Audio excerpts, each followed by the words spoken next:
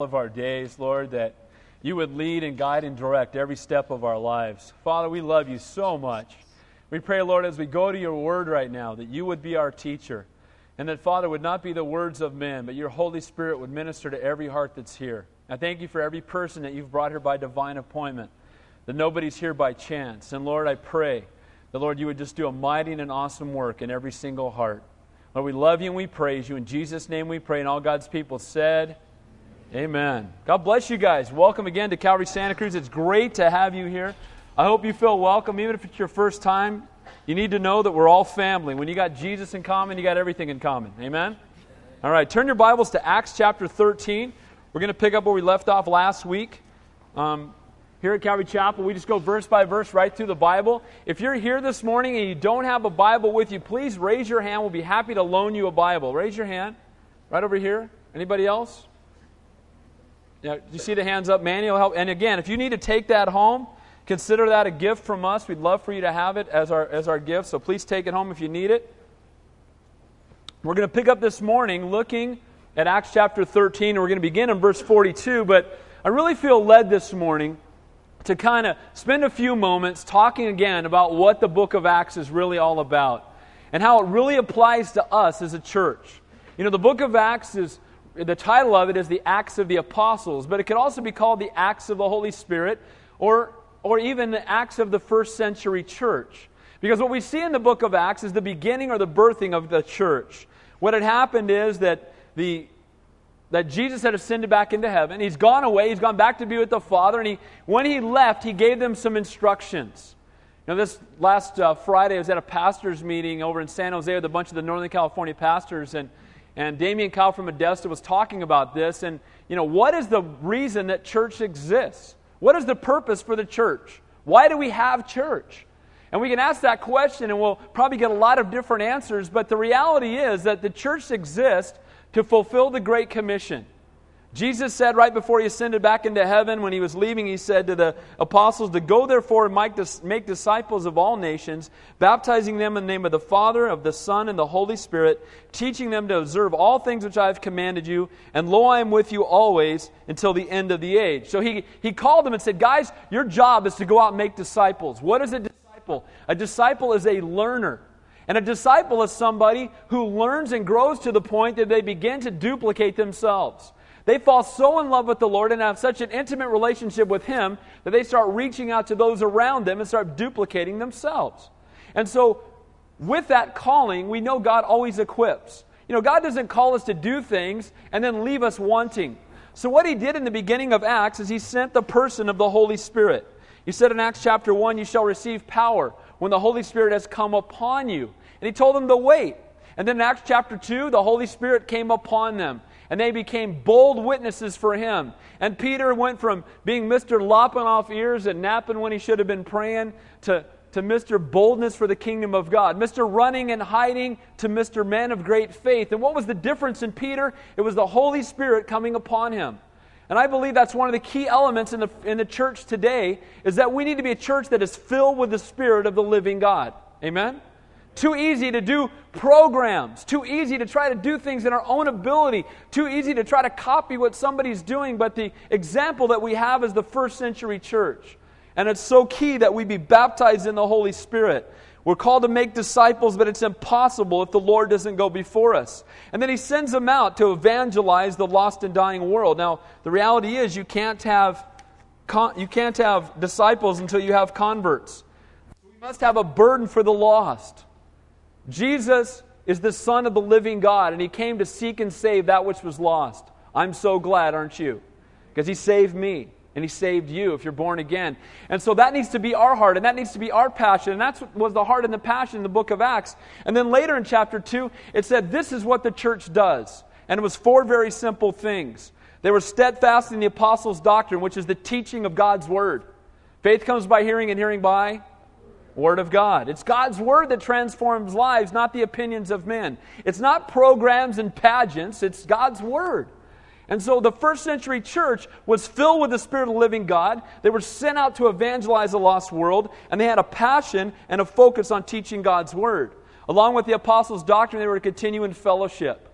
When I think of fellowship, I think of an environment where People love one another, and they encourage each other. And can I tell you, I just want you to know, if you don't know it when you got here, God loves you so incredibly much that He would rather die than live without you. That's the God we serve. He loves you. And it's while we were yet sinners, Christ died for us. He doesn't love you because you're perfect. He doesn't love you because you try real hard. And He doesn't even love you because you come to church. He loves you because you're His child. How many parents do we have here? How much do you love your kids? God loves you infinitely more than that. And that fellowship should happen. When we come here together as brothers and sisters in Christ, we should just be loving on each other. The greatest compliment I get, and I hear it often about our church, is, man, you guys love each other. And I say, praise the Lord. Because in the first century, they were steadfast in the Word and they were steadfast in fellowship.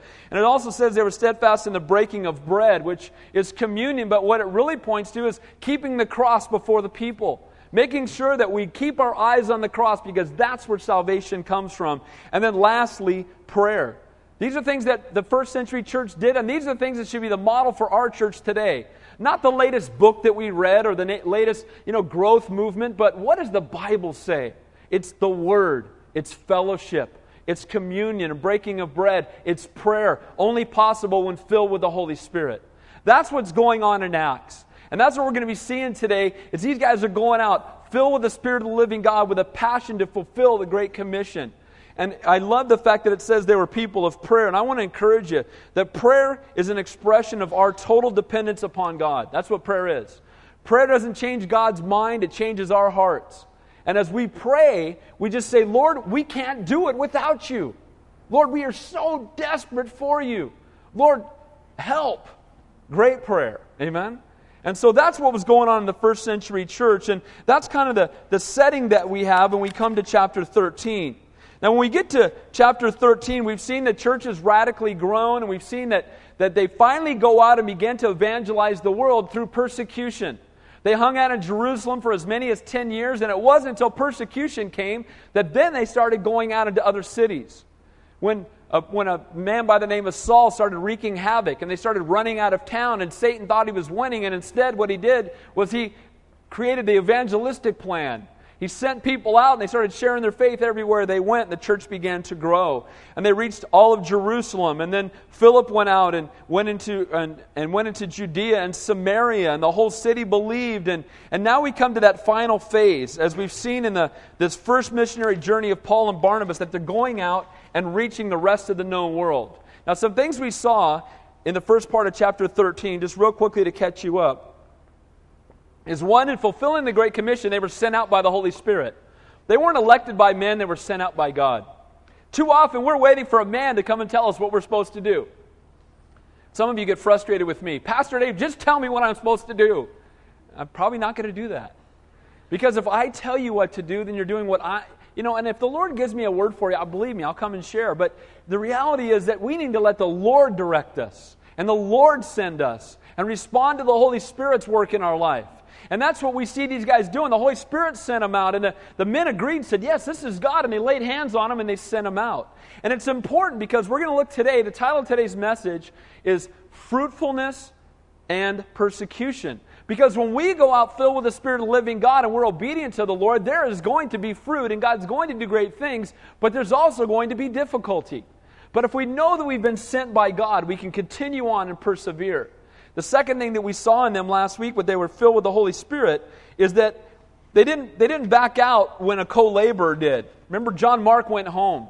John Mark said, hey, I wasn't into this program. I didn't realize we're going to face such stiff opposition. I didn't realize people were going to get after us, man. I just, I thought I was going to go hang out with my cousin Barnabas, and I didn't I'm out of here. I didn't sign up for this program. And too often we can get discouraged when others bail out. But God said, you be faithful what God's called you to do no matter what anybody else does.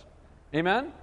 God is for us, who can be against us? Lord, let me serve you. You're the reason I'm going, not because my buddy's going to be there. And so they continued to be steadfast, and they continued to share the word. And then they went to the Jews, and they started in the synagogue, and they began with what they had in common. And they took them to the Old Testament, if you were here last week, and he took them right through the Old Testament and took the Old Testament scriptures and pointed them directly to Jesus Christ. When he got all done, he went through Genesis and Exodus and Leviticus right through real quick, and then he just said, and it's all about Jesus. So he started with what they had in common, and he brought them to the Savior. I want to encourage us when we share our faith, start with what we have in common and bring them to the cross. If they believe that there is a God, start there. If they go to church somewhere, say, that's great. You're seeking to know the true, that's great. Start with what you have in common and bring them to the cross. So we see that as they went out, that some were saved, but then there was hatred, and there was violence, and there was bitterness. And we're going to see quite often in the ministry that where there's great fruit, there comes great persecution. And I've said this before, Satan's resources are limited. Who's he going to attack? Those who God is using the most. And so we see that these guys go out, and we're going to watch. I want you to see this, that as they go out, they're going to face persecution, but they're not going to waver. And I'll tell you why, as we go through, why I believe they don't waver. And why we as Christians can serve God with our whole heart, and no matter what opposition we face, we can be steadfast. So let's begin in verse 42. And we're again going to look at fruitfulness and persecution. And we're going to see that in response to what the message had brought in Antioch, and these guys are, with an eternal focus have been sharing their faith, and look what happens to them, beginning in verse 42 of Acts chapter 13. So they've just shared in Antioch. We've seen some people have come to know God. He ends by warning those, hey, you despisers, if you don't listen, there's going to be consequences. We pick up in verse 42. So when the Jews went out of the synagogue, the Gentiles begged that these words might be preached to them the next Sabbath. So the Jews went out, a vast majority of these religious leaders went out and were not responding to the word.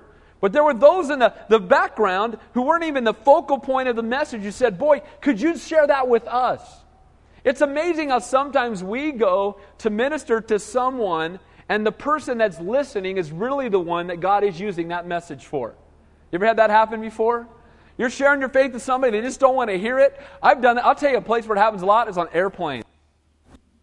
I'm witnessing to the guy across the aisle from me, and he just doesn't want to hear it. And I'm talking to him for two, and finally the lady in front turns around with tears running down her eyes and says, can you tell me about this Jesus you're talking about?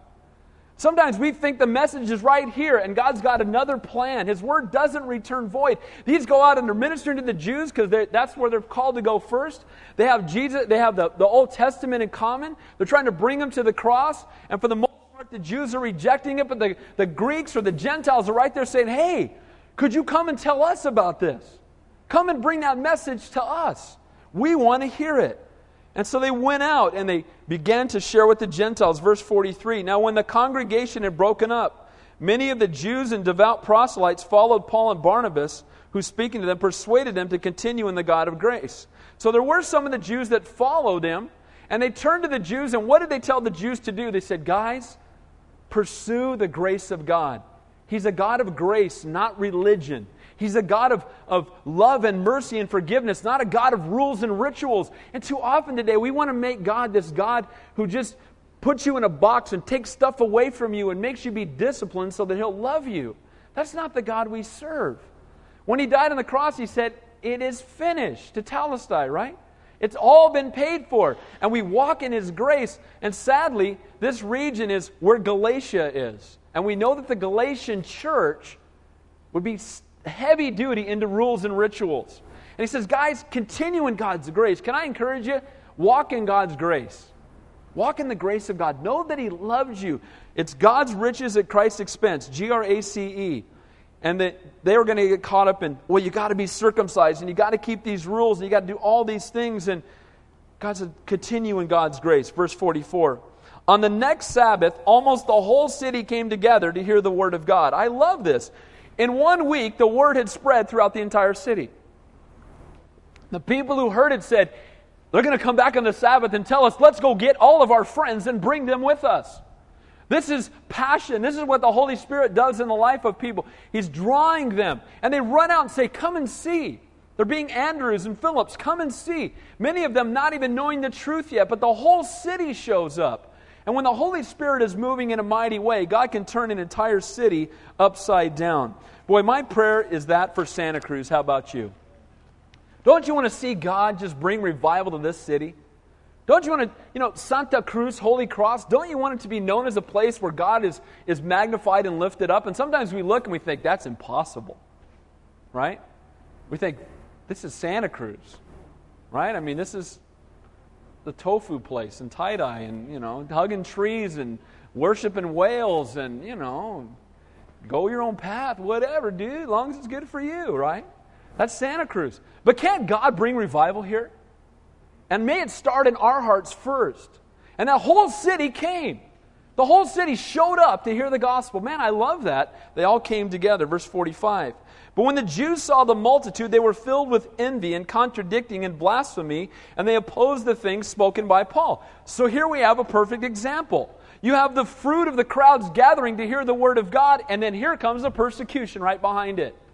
You're sharing your faith at work, and there's somebody at work that really wants to hear it, and then somebody goes and tells your boss that you're walking around talking about God at work. It's amazing how when you're sharing your faith and God's using you mightily, that there's always some opposition that steps up.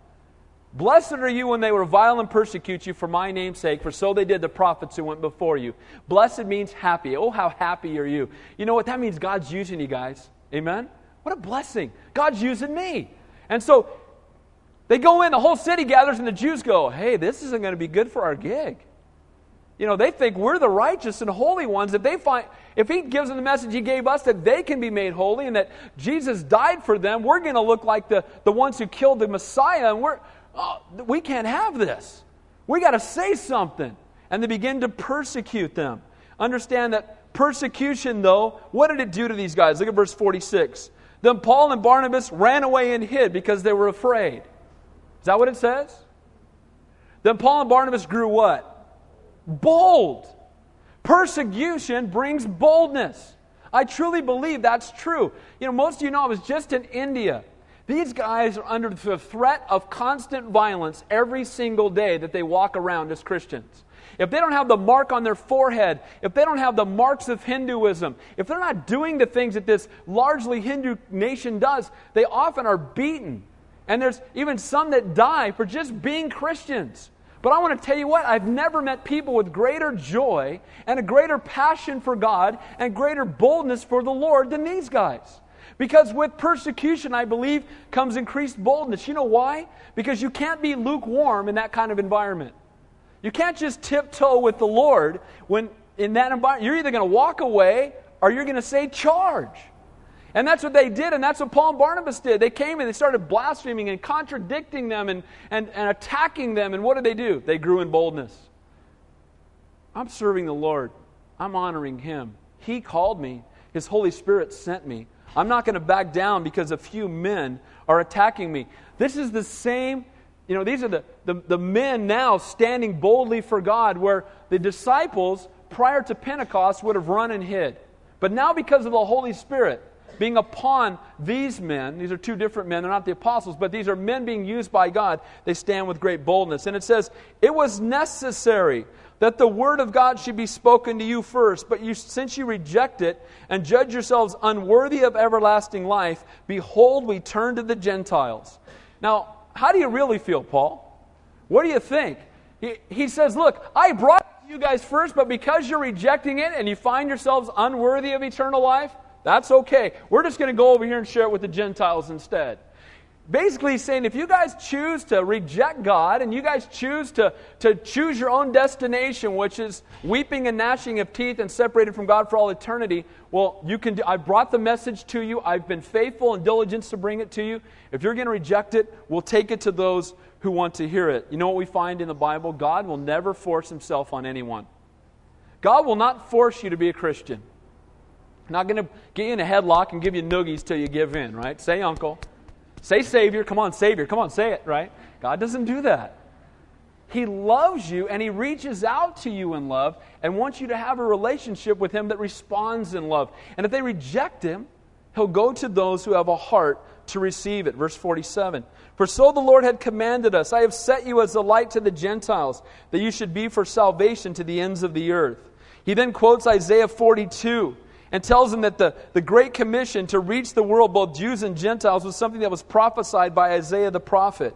And they were directed by the Holy Spirit, and they were doing exactly what God called them to do, and they quote Scripture that the Jews themselves knew. He began by taking them to the Old Testament. He brought the Old Testament and equated it to Christ and showed them how Jesus was the fulfillment of all the Old Testament prophecy. They rejected it, and He quotes even more Scripture. I love the fact that these guys, again, the emphasis was on the Word of God. Verse 48. Then it says in 48, "Now when the Gentiles heard this, they were glad and glorified the word of the Lord, and as many as had been appointed to eternal life believed." Now again, there's persecution, but what comes right on the heels of persecution? What if they had all ran home? If you say it anymore, we're out of here. And they went home. They wouldn't have seen verse 48, which says what? "Now when the Gentiles heard this, they were glad and glorified the word of the Lord, and as many as had been appointed to eternal life believed." Many were saved. There was salvation that came to the Gentiles because of the faithful obedience of Paul and Barnabas. Paul and Barnabas didn't back down because they were afraid of men. They went ahead with God's calling on their life and said, "Lord, you called us, you've equipped us with your Holy Spirit, we're just going to keep sharing our faith. Whatever the circumstances or consequences may be, Lord, they're in your hands. Lord, we're going to go forward with you because what you've called us to do is way too important." And there, it says there, appointed to eternal life, they believed. The word there, appointed, is not talking necessarily about predestination. It's really talking about the grace offered to them and they responded to it. It was a response to the outreaching of salvation. I've said this before. God offers salvation universally, but it must be accepted individually. If I hold out a gift to you, I can offer it to you, but you must take it. And that's what God does with all of mankind. It is desired that none should perish, no, not one. But man must respond and reach out and accept that gift. And the Jews, for the most part here, are rejecting the Messiah. But the Gentiles are reaching out. Many of them believed. But through persecution, they persevered, and there was fruit. And if you're here this morning and you're being persecuted for your faith, I don't think that, can I confess you something? I don't think in this country we truly understand that word. I mean, we think we're persecuted sitting on hard chairs in a cold room on a Sunday morning, right? I mean, we think persecution is, well, one of my neighbors won't talk to me anymore, and we think we're being persecuted.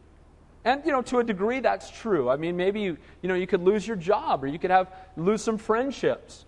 And that, in a sense, is persecution, but we don't understand the kind of persecution they're going through. We'll see in a moment. But know that if you are going through difficulty and you're facing resistance, that just means God's going to do something good. There'd be no resistance, so there was going to be no fruit. And know that where there is fruit, there will be resistance. There's been resistance since we started this church 3 years ago downtown with 5 people. There's been resistance, but there's also been fruit. Look around. Amen? So God is so good. So we don't back away when resistance comes. We just keep sharing, and that's what they did. But look what happens to them. Look at the response of the people. But look what it says in verse 49. So there's appointed to eternal life, and the word of the Lord was being spread throughout all the region. So they're obedient. People are getting saved, and now the word of God's being spread out through all the region. But if they had backed away when persecution had come, none of this would have happened.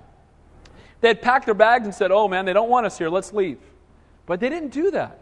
They were led by the Spirit, they persevered, and they continued to teach the Word. Faithfulness and obedience in the midst of persecution, and the Word of God spreads. New believers sharing their faith. Verse 50. But the Jews stirred up the devout and prominent women and the chief men of the city and raised up persecution against Paul and Barnabas and expelled them from their region. So what happened? They grabbed them and threw them out of the city. They showed up, they brought a crowd in, they grabbed these guys because they were teaching grace. Doesn't this blow you away? Their message was, there's a God who loves you and died for you and wants you to have eternal life. Get out of here! Doesn't it blow your mind? You tell somebody God loves them and they get mad at you? Do you know that God loves you? Don't tell me that. I don't want to hear it. Whoa. I'm not asking for money. I'm just telling you that God loves you. But it blows my mind that people respond with venom and anger at a message of God loves you. Why? Because man doesn't want to give up the throne. Because man is so caught up in his flesh and his own desires and his own will. He doesn't want to hear about anything outside of himself that's greater than himself. He doesn't want to submit to anything. And these guys are taught the grace of God. And what do? Someone's teaching grace and love. And we see the city's being transformed and people are giving their lives to God. And they grab them and throw them out of the city. We can't have those 10 commandments in there. We can't have kids praying in school. We can't say thou shalt not murder on the wall. I mean, that's infringing beliefs on kids. Well, do you believe we should murder? I don't get it. Why? But here we see that with persecution, this persecution comes at them just teaching grace. We see the same thing happening today. There's nothing new under the sun. And so we see that they take them and they throw them out of the city. Why? Because they preached the gospel. The Jews, despite all their biblical evidence, still denied the Savior. They still had scales on their eyes. Verse 51. And they shook the dust off their feet against them and came to Iconium. Persecution didn't quiet the gospel. It just caused it to spread even more. You can't stop God's word. They can try to take all the prayer out of schools they want. And they can do all the things in the world they want to, but the gospel will not be stopped. Amen? You can't stop God's word. Possible. And so what happens is we see that they shook the dust off of their feet, and this would have really enraged the Jews because that's something they did when they went into Gentile territory. They felt they were defiled and they would shake the dust off of their feet. Now we see these guys shaking the dust off of their feet because the Jews had rejected the Bible, had rejected the gospel, had rejected God's word. Luke 9, Jesus said, "Whoever will not receive you when you go out of the city, shake the very dust from your feet as a testimony against them." And so they went out. Verse 52. And the disciples were filled with joy when the Holy Spirit. Now wait a minute. They're filled with joy in the Holy Spirit? What just happened to them? What just happened to them? This word for disciples could be speaking of the disciples in Antioch who were saved, and also could pertain to Paul and Barnabas. But the disciples had just lost their teacher, but they still had joy. Why? Because they'd been delivered the gospel. And why did Paul and Barnabas still have joy? They just got thrown out of the city. They were literally just taken and thrown out of the city, and they get up and they have joy. They've been eating too many Fruit Loops or what? What's up with these guys? Why do they have joy? Let me tell you why they have joy. And I want to encourage you with this. This is really something God put in my heart last night. That these guys in the midst of persecution and threats are filled with joy. How is that possible? Let me tell you how it's possible. They have an eternal perspective. What were they thrown out of? What is it that would happen to them? It was something to them physically that will not last. And we see three things I want to point out to us on why they had joy. Galatians 5:22 says the fruit of the Holy Spirit is love and what? Joy. When you have the Holy Spirit living inside of you, then you have joy. And your joy is not based on your circumstances. Your joy is based on right standing before God. I'm in India. There's a family of 4 living in a 12 by 12 room with a cement floor and no AC or heat. And they're the happiest people I've ever seen. With the cutest kids who just love God, and they're sold out for the Lord because their joy is not based on their circumstances. Their joy is based on their right standing before God. The world cannot have joy apart from the Holy Spirit. And those of us who have the Holy Spirit should have joy regardless of our circumstances. And so we see here that they have joy, and that's because, one, the Holy Spirit lives inside of them. But second of all, the joy comes from the knowledge of their own salvation. I was once lost, but now I'm found. I was once blind, but now I see. I used to persecute the Christians, Paul might say, and now I'm one of them. I have the promise of heaven. How can I not have joy? But then thirdly, I want you to see this. The blessings and joy and eternal fruit of ministry far outweigh the persecution. Let me give you an example. Imagine those of you who are parents or grandparents. Your child or your grandchild is in a bad car accident. You get word and you run down to the hospital. When you get there, you find out the doctor tells you that your child is very near death and it doesn't look good. As you're talking to him, in runs another doctor and says, hey, there's a specialist that's here on the floor, and he can do a special surgery that will save your son's life, but it requires a special equipment. He has it with him. It's very expensive, though. And you know what? Because this guy's so renowned and his fees are so high, your insurance won't cover it, but he can save your son's life. What would you do? Do the surgery, right? Why? Because your child, this is my child. I don't care what it costs. I'll sell my house. I'll give you all my possessions. I'll borrow money and work the rest of my life if I have to pay you back. Just heal my child. Because my child is so much more valuable than anything this world has to offer me. With that kind of perspective, that's the kind of perspective we would have as parents and grandparents. Isn't that true? Amen? Isn't that the perspective you would have? Whatever I have to do, sell it all. It doesn't matter. This is my child. But when we have a perspective that puts that first, our children first, there's nothing I own materially that's more important than that. And you know what? From a spiritual perspective, there's nothing more important than seeing people come to know Jesus Christ. Nothing. And these guys are walking out of there with joy. Why? Because many had believed. Because there were people that didn't know the Lord when they got there, but they know the Lord now. The whole city had heard the gospel, so they got thrown out of the city. No big deal. So I got thrown on the ground. That's all right. The whole city heard the gospel. And there's people there that we're going to see in heaven. And there's people that know Jesus Christ now. So it's okay. It's all perspective. My child is more valuable than anything I own. And you know what? Seeing people come to know Christ is way more important than what happens to me physically. It's just not that big a deal. Whatever it takes, Lord. Again, in India, these guys face a lot of persecution. But you know what's amazing to me? Is I spoke to hundreds of these, I taught 550 of them, and I never heard them talk about persecution. I only heard it from the leader of the school. They never, you know what they talked about? People who got saved. They never said, "Oh yeah, I got a guy threw me on the ground and beat me with rods and they kicked me and I had to go to the hospital and I'm spitting out blood." That could have happened, but what they'd be saying is, "And this 15-year-old girl gave her life to the Lord." That's all they talked about. Why? Because the beating was nothing in comparison with the fruit that it produced. They said, "Hey, it's worth it. It's okay." And that's why these guys went away with great joy. Because they were looking at all the people who'd given their lives to the Lord, not the fact that they physically had suffered a little bit. In comparison to eternity, it was nothing. And they went out with incredible joy. Ministry requires sacrifice. You have less leisure time, sometimes less physical comfort, often results in persecution, loss of friends and jobs and popularity before men. But the fruit and eternal significance of ministry far outweighs the physical cost. I don't want to portray that I'm persecuted at all in a sense compared to the world. And sometimes it's hard when I leave my house, like last night, and my son says to me, "Daddy, can't you just stay home and play with me? Can't you just..." "No, son, I need to go study." No, that's not persecution, but it's just a choice. But you know what? Those choices we make, those who get up early and come to set up chairs, or you go and share your faith at work, or whatever it might be, and you have to choose to do that. You have to choose to spend time studying or preparing, whatever it might be. When you look and you see the fruit, it far outweighs that what you sacrifice to see the fruit there. Far outweighs it.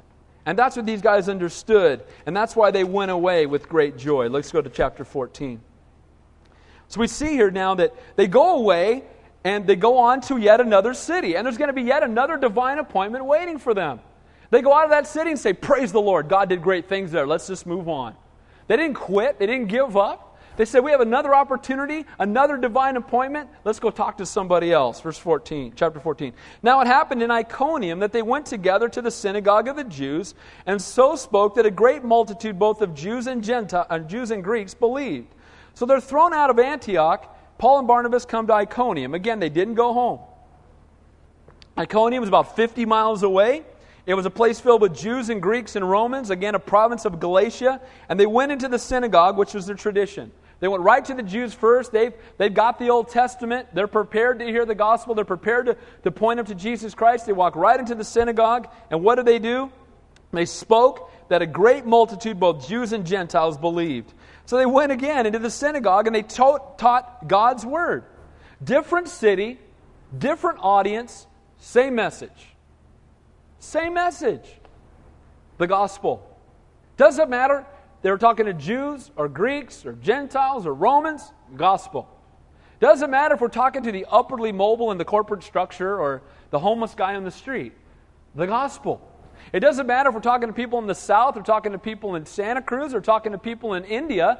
The gospel. The message doesn't change. And these guys go in and they share the gospel and many believe. Now I love this. They were tossed out of Antioch after many had believed.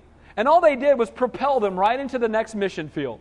We're just going to throw you right out of the city. And they went, okay, shook the dust off, went into Iconium, went into the synagogue, preached the gospel, and many more people believed. Man, I love God's plan. Sometimes we look at persecution and we say, woe is me. We got to realize that maybe I lost my job because God wants to take me to another place where He's going to let me share my faith there. Maybe there's some people waiting over at this new place I'm going to work that need to hear about the Lord. The people where I used to work know Him. Let's go over here now. God is sovereign. He's in control. Nothing happens by chance in His kingdom. And so they go to Iconium and they preach the same message. It didn't matter they'd been persecuted before. They didn't dial it down. Well, remember last time what happened? Hey, Barney, come here, man. You know what? Dude, let's kind of soft shoe it a little, man. I mean, I've still got some scars on my shoulder. Man, let's just dial it down a bit because they probably won't like us here if we keep, they didn't do that. They said, Lord, you called us. You sent us by your Spirit. We're going to love these people enough to share with them the whole truth. Verse 2. But the unbelieving Jews, there they are again. Fruitfulness, what comes right behind it? Persecution. It says, but the unbelieving Jews stirred up the Gentiles and poisoned their minds against the brethren. Once again, the fruit came, and right behind it came persecution. They sought to sabotage their ministry. They spoke out against them. They spread lies and gossip about them. And the enemy will always try to quiet the truth. The more you speak for the Lord, the more you're going to have people say bad things about you. I get phone calls in the office sometimes, and people don't like your pastor very much. We're on the radio now, 5 days a week. And some people call, and they're not real happy with me. And I just love them. Sometimes they're screaming about me. They don't know they're talking to me, right? That guy, he did, he got it. Oh, well, okay. And you better tell him. And all right, he better, okay, And they're not happy with me. But if they're not happy with me because of my personality, then I need to repent. But if they're not happy with me because I tell them that Jesus Christ is the only way to heaven, who do you think you are saying Jesus is the only way? We can get there on our own. No, you can't. And you know what? It's okay. Because if we never had any phone calls having a problem with our radio program, then we're not preaching the gospel. Amen? And so we see here that these guys go in and share, and right behind them, there comes opposition. It must be, all right, we must be doing something right. We must be doing something for the Lord, because here they come again. Verse 3. Therefore, they stayed there a long time. I love this. The guys came and persecuted and started saying bad things about him and started mocking them and lying about him, and then they went away and took their ball and went home. That's not what happened. It says they stayed there a long time. They're going after him. It's okay. Persecute us because we see that one life going into heaven is worth whatever you will do to us physically. It just doesn't matter in comparison with eternity. It says they stayed there a long time, speaking boldly in the Lord, who is bearing witness to the word of His grace, granting signs and wonders to be done by their hands. So they stayed, and what did God do? God allowed them to perform miracles and to heal people, that the message they were sharing would be solidified in the hearts of people. Now, miracles does not produce faith, because faith comes by the Word, always. But miracles can hold up someone's faith, can be an encouragement to their faith. And He solidified their message by allowing them to perform miracles. Now, if they had run home, they would have missed the miracles. If they had run home, they would have missed those being added to the kingdom of God. If we back away when things get tough, that's when it's going to get good, guys. Can I encourage you? When things start getting difficult, know that God's going to do great things. So they stayed longer, and God granted them the ability to do the miraculous. Verse 4. But the multitude of the city was divided. Part sided with the Jews and part with the apostles. When you speak God's word, there's going to be division. Maybe in your own family right now. Maybe you've got people in your family that have a heart for God and people that don't. And I'm not saying, please understand me. We should never be self-righteous. We should never look down on an unbeliever, because there before the grace of God goes you and I. We should look down on them with a broken heart and a passion to see them know God. But know that if you speak God's word, it will bring division. Thanksgiving, a few days away. Many of you will be joining with family. Can I encourage you? Share the love of God with your family. Do it in a loving way, but share with them the love of God and His grace and His mercy. And sometimes it will bring division, but if we love them, how can we just sit there when they don't know God? And so they preached the truth. They preached the gospel of grace, and some believed and some rejected it. And that will always be the case. Verse 5. And then a violent attempt was made by both the Gentiles and the Jews with their rulers to abuse and stone them. Now again, they stayed, they kept teaching the word, and now these guys come in and start trying to stone them to death. Start trying to abuse them. The message was God's love and God's grace, and it incited a riot. I've never seen anything like it. There's nothing else. You can talk in any other name and people don't get so upset. But you start talking about Jesus and people get bent out of shape. Why? It just proves, again, that it's the cross of Christ that transforms lives.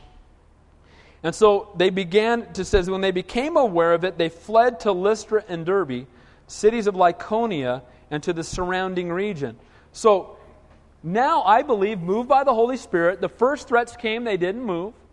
And now they've shared the Word of God, and people are holding up stones against them. And I believe the Holy Spirit now says, okay, guys, it's time to go. You've shared the Word, they've heard it. Many have believed. There's division now. There's those who are following the Lord, and they went out. And look what verse 7 says. And they were preaching the gospel there.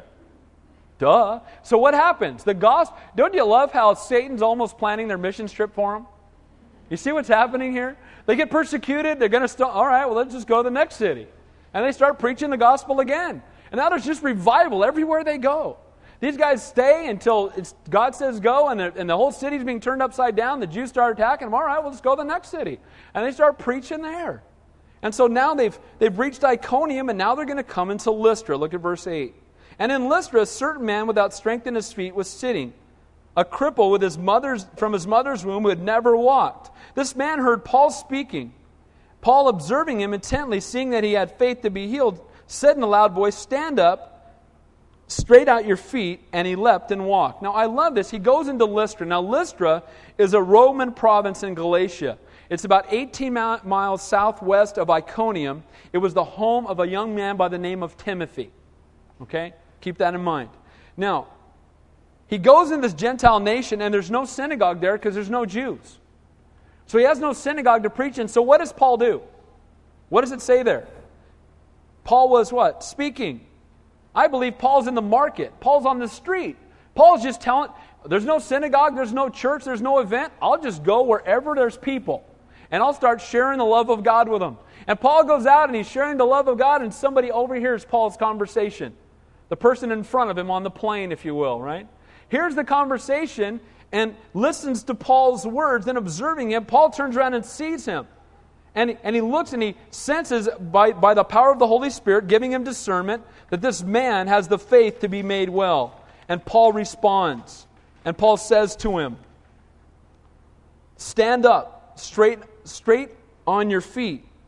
Now that's a hard command for a guy who's never stood up before. Guy's been crippled his entire life, and he hears Paul speaking the wonderful works of God, teaching about God's grace, and he turns around, and Paul sees him and has discernment, has compassion upon him. That's another sign of someone being filled with the Spirit of the living God. They have compassion for those who are hurting. He turns and sees him and says, "Stand up." And the man responds how? In faith. And look what happens. He stands up, and he leaped, and he walked. I bet this guy's really glad that they were trying to stone these guys in Iconium. The crippled guy was like, "Praise the Lord for that persecution. Because you wouldn't have come here and I'd still be laying on the ground right now." Praise God, because sometimes, again, we look at persecution and we view it as coming against us, but it can be God's mighty hand moving us in His perfect direction for His perfect will. May we look different at persecution going forward. May we not look at it as, "Oh, woe is me," but say, "Praise the Lord. God's going to do something great." It just means that God is using what is happening with me. So the man stood up, and that would be an instant testimony to all who were around. And once again, the hearing came by what? It was the word of God, because he said to him, "Stand to your feet." Now when the people saw what Paul had done, they raised their voices, saying in the Lycaonian languages, "The gods have come to us in the likeness of men." And Barnabas they called Zeus, and Paul Hermes, because he was the chief speaker. Then the priest of Zeus, whose temple was in the front of their city, brought oxen and garlands to the gates, intending to sacrifice with the multitudes. So, before they're persecuted, and if persecution won't work, guess what Satan's next tactic will be? Pride. If I can't get you to stop because you're being persecuted, I'm just going to puff you up to the point where you're ineffective. Now, this city was known because they had a huge temple to Zeus. They had a huge temple to the god Zeus. Reminds me of India. Lakshmi, the sixth-armed god of financial wealth. People living in squalor, and they got these temples and shrines to this idol, and people are buying idols from a little stand.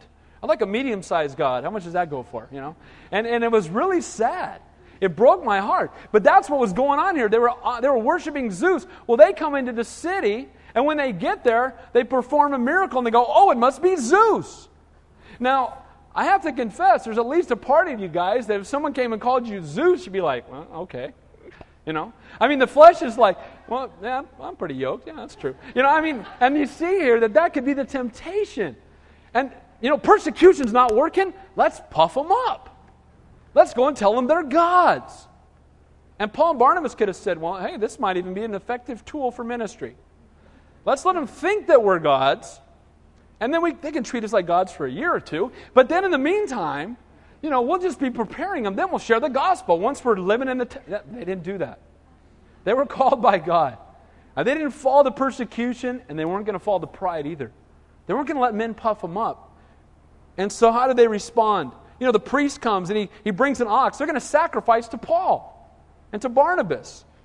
And when the apostles Barnabas and Paul heard this, they tore their clothes and ran in among the multitude, crying out, saying, men, why are you doing these things? We also are men, the same nature as you, and preach to you that you should turn from your useless things to a living God, who made heaven and earth, the sea, and all the things that are in them. I love this. They don't preach the Old Testament to these guys because they don't know the Old Testament. They're not Jews. So what do they take them to?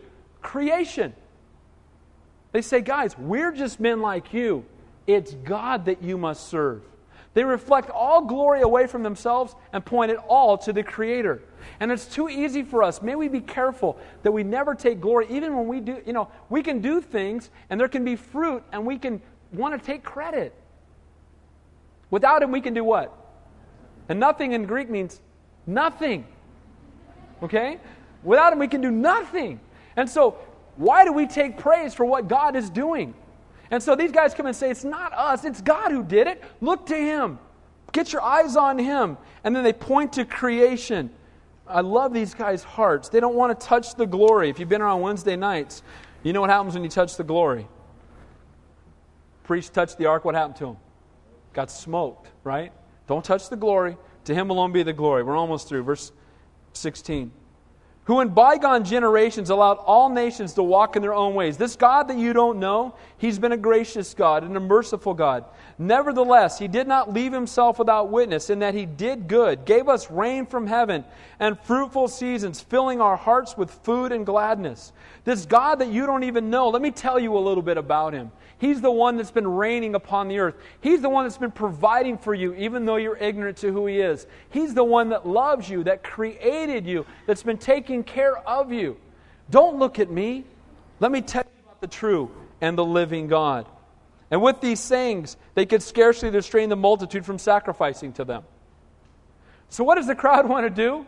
They hear the words and like, oh, we got to sacrifice to these guys. They continue to press in, and they continue to desire to still bless them, and to still elevate them, and to still sacrifice to them. But watch the fickleness of man. They want to do it, and Paul won't let them do it. No, you're not. No, you're not. He's tearing his clothes. Don't sacrifice to me. I'm just a man. Don't call me a God. I just told you about the true and living God. So then what do they do to Paul? Then the Jews, here it comes again. So he preaches the gospel. Who comes right in behind it? Here they come. Then the Jews from Antioch and Iconium, they're just following them around. Throw them out of that city, chase them to the next one. Throw them out of that city, chase them to the next one. So they come in, and it says, the Jews from Antioch and Iconium came there, and having persuaded the multitudes, they stoned Paul and dragged him out of the city, supposing him to be dead. Now, is Paul being faithful to what God's called him to do? Absolutely. So that means he's on the cruise ship to heaven. Everything's going to be perfect now because I'm serving the Lord with my whole heart. Right? There's going to be no more problems in my life. I'm going to have, like the Naaman and Clan, I'm going to have $50 million in my bank account. I'll be driving a Rolls Royce. I'll be sleeping on that's what the world says. And he goes out. He's just faithful to what God's called him to do. He's obedient, and right behind fruitfulness, right behind his obedience to teach the word comes persecution. They take Paul outside the city and they throw big rocks at him until he's dead. Does that sound like persecution? They take you outside the city and they chain you up to a post, and they pick up, we're not throwing BBs or pebbles at you. These are stones. And they throw them at Paul and they leave him there for dead. Now, we don't know whether he died or not. I personally believe he's dead. and that God raises him up. But you know what? You're indestructible until God is through with you. If God's not done with you, there's nothing man can do to you. And so Paul, in his faithfulness, he touches this man, and this man is now walking around, and he shares his faith, and they wanted to worship him as a god, and when he wouldn't let him worship him as a god, they stoned him. What does this sound like? Remember when Jesus went in on Palm Sunday? What did they say? Hosanna. Save now, we pray you. Glory to God in the highest, right? This is on Sunday. What did they do to him on Friday? They crucified him. They elevated him as God, and then they put him to death 5 days later. Paul, they want to make him a god. He won't accept it, so they stone him. The Jews come in and say, we got to kill this guy. So they stone him. Look at verse 20. However, when the disciples gathered around, he rose up and went into the city. I got to love Paul. Paul, you can come to my church anytime you want. Paul's laying on the ground. The people gather around him. I believe they begin to pray for him. I believe it's a key to fellowship. When we've gone through difficulty, we need fellowship. We need those to get around us and pray for us and encourage us and love on us. Amen? And so we see that happening, and Paul raises up, and what does he do? Say, dude, that was rough. I'm done. I'm ready for a sabbatical. Let's go on vacation. Let's go down to the coast for a while and go fishing. And what does he do? He goes right back into the city. These guys just stoned him and left him for dead. He gets up and goes right back in there. How do you stop a guy like that? You don't. When the Holy Spirit is in you, you don't care. Hey, people heard the God. We're going back in there. We're not done. And he went right back in there.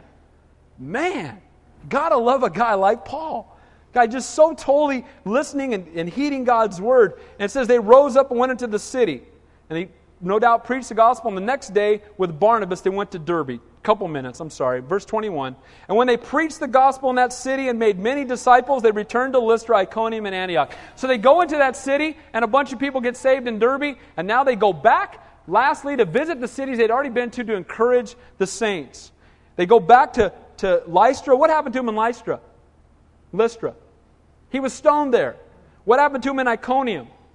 Thrown out into the street. What happened to him in Antioch? They were persecuted, threatened. And what does he do? He goes right back there to check on the believers because he's not worried about his own well-being, but he's worried about them. And this says 22, strengthening the souls of the disciples, exhorting them to continue in the faith, and saying we must through many tribulations enter the kingdom of God. He went back and told the disciples, do you think that the church that Paul left behind faced persecution? If they're stoning Paul, do you think they might be going after the church? Of course they are. And he says, guys, it's okay. Tribulation is going to come. You just be steadfast. He went back and encouraged them. Verse 23. So when they had anointed elders in every church and prayed with fasting, they commended them to the Lord in whom they had believed. So he goes back, he raises up church leadership. He makes sure that he didn't just make converts, he's fulfilling the Great Commission. He wants to make disciples. So he raises up elders and pastors in every church and says, you guys keep ministering to these guys, and you keep equipping them, and you be steadfast in the word, and steadfast in fellowship, and the breaking of bread. You just keep doing that in prayer. And then it says, let me read out the rest of the verses here. It says, and after that, after they had passed through Pisidia and through Pamphylia, then when they preached the word in Perga, they came down to Attalia. From there they sailed to Antioch, where they had been commended to the grace of God for the work that they had completed. Now when they had come and gathered the church together, they reported all that God had done with them, that He had opened the door of faith to the Gentiles. So they stayed there a long time with the disciples. So what did they do last? They went back home after this journey in all these cities they've been in, and they go home and they tell the church, let me tell you what God's doing out there. Let me encourage you. You've been praying for me. Let me share with you the blessings. The Gentiles are giving their lives to God. So in review, faithfulness and persecution often go hand in hand. When we live our lives like the first century church and we walk in the Spirit and we have eternal focus, we will share our faith with boldness, but we also will experience persecution. But it's through that persecution that we trust more and more in our Savior. I've got a lot of phone calls this week from some of you going through some heavy-duty trials. Can I encourage you?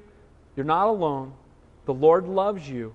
And through this, you will come out closer to Him. And isn't that what it's all about? And when you come out closer to Him, you'll be a greater testimony for Him.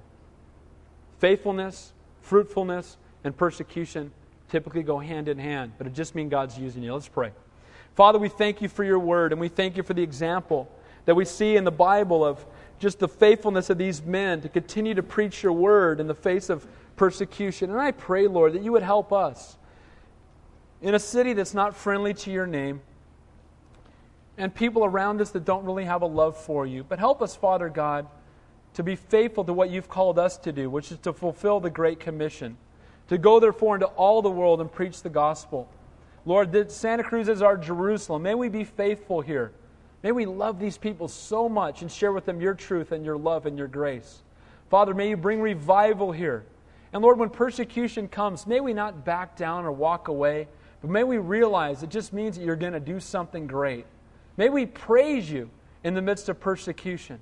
And as we go through trials, Lord, may it cause us to cling tighter to you, to be fully dependent upon you. So, Lord, we love you and we praise you, and we just ask that you would give us the same passion and the same heart that Paul and Barnabas had. And Lord, we know the source of that is the infilling of your Holy Spirit. So, Lord, just pour out your Holy Spirit upon us. Help us to walk in boldness and in love. In Jesus' name we pray. And all God's people said, amen. Let's stand and close the worship song.